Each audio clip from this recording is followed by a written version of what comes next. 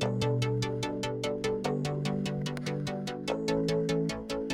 listening to the Set Life podcast with Reed Petro, the only weekday show dedicated to news, tech, tips, and techniques on all things cinematography. Hello, listeners. Like you, I am always looking to add that extra touch to my visuals and create more cinematic and film-like images. The new Chemical Grains collection gives you Ultra HD authentic 35, 16, and Super 8 grain assets to apply over any footage. Bring your cinematic visions to life and get your films noticed. Visit readmpetro.com/store to see for yourself and use code SET50 for 50% off now until March 1st.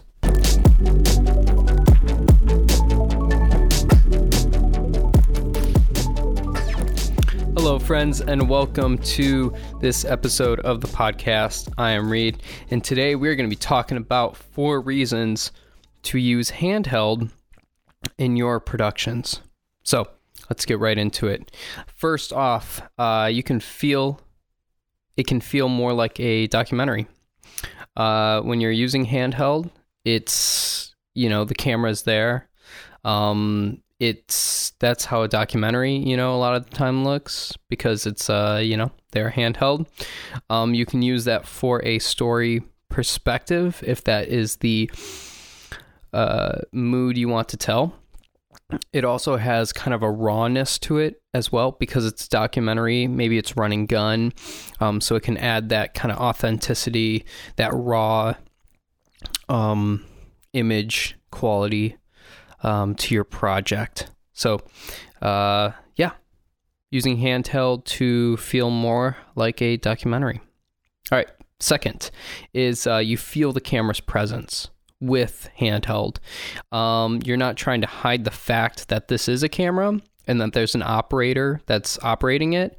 It's apparent, right? So like in the sense where you have a documentary and there is a camera, a person shooting the whatever is playing out, that can feel the same way in a narrative project too. So you can actually have the camera presence and the camera person be part of the story in that way, in a conscious and subconscious level for the audience. All right, third, you can create visual chaos and energy with handheld. There is something that is just very unsettling about shaky footage, Bourne Ultimatum, Saving Private Ryan, those kind of projects that use a lot of handheld it creates an unsettling world, right? An unsettling world because the camera's moving all the time and because your horizon isn't always fixed. Something like Captain Phillips, right?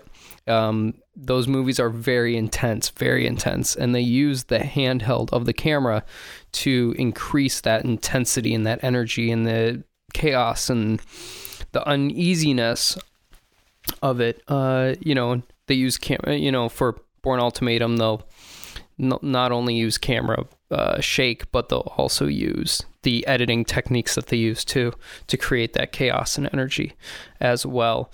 And then going along with that, number 4, it's a good way to disorient the audience. So a little bit different than chaos and energy. I see chaos and energy as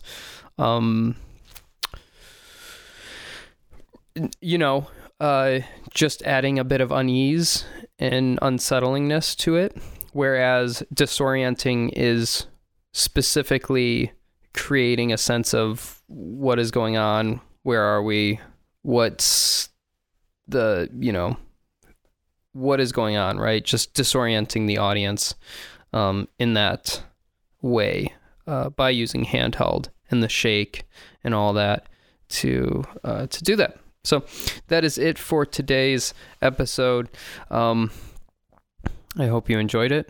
And this was a short one, but something that definitely I like using the handheld technique on certain projects to add that documentary feel or chaos or energy or the camera's presence. So thank you so much, and I will talk to you in the next one. Bye.